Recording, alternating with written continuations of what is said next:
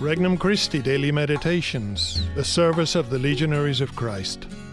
An RC Meditation for October 6th, 2021, Wednesday of the 27th week in Ordinary Time.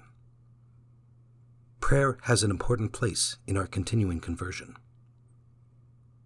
From the Gospel of Luke, chapter 11. Jesus was praying in a certain place, and when he had finished, one of his disciples said to him, "Lord, teach us to pray, just as John taught his disciples."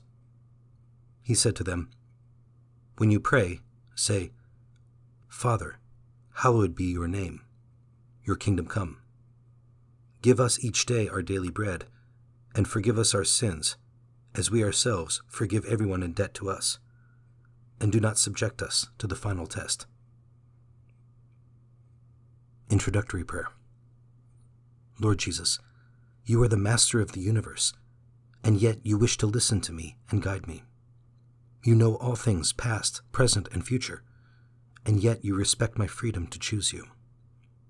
Holy Trinity, you are completely happy and fulfilled on your own, and yet you have generously brought us into existence.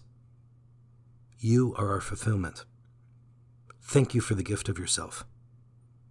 I offer the littleness of myself in return, knowing you are pleased with what I have to give. Petition. Lord, teach me through the Our Father to pray more deeply. First reflection.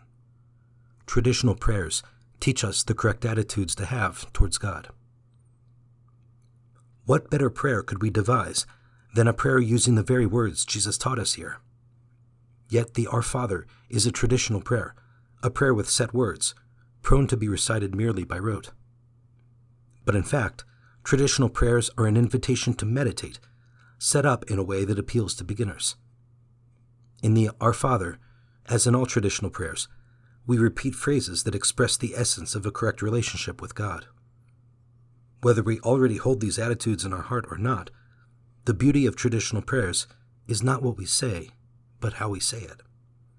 If we pray these words, trying to make them our own, conforming our heart to the attitudes they express, then little by little we will form a Christian heart, a heart that loves the way it should. Second reflection. Traditional prayers can change my heart and draw it to God. When I first turned to the Lord, I had a lot to work on. Most people do. I didn't love the way I should have. I was flawed in many other ways. One of the things that helped me was the Our Father, as well as other traditional prayers. When we first come to the Lord, we don't know how Christians should think, what attitudes a Christian should hold. When we pray the Our Father from the heart, it helps our heart to change, to become more Christ-like. It takes only a moment to pray an Our Father, but from time to time, we should meditate on the words.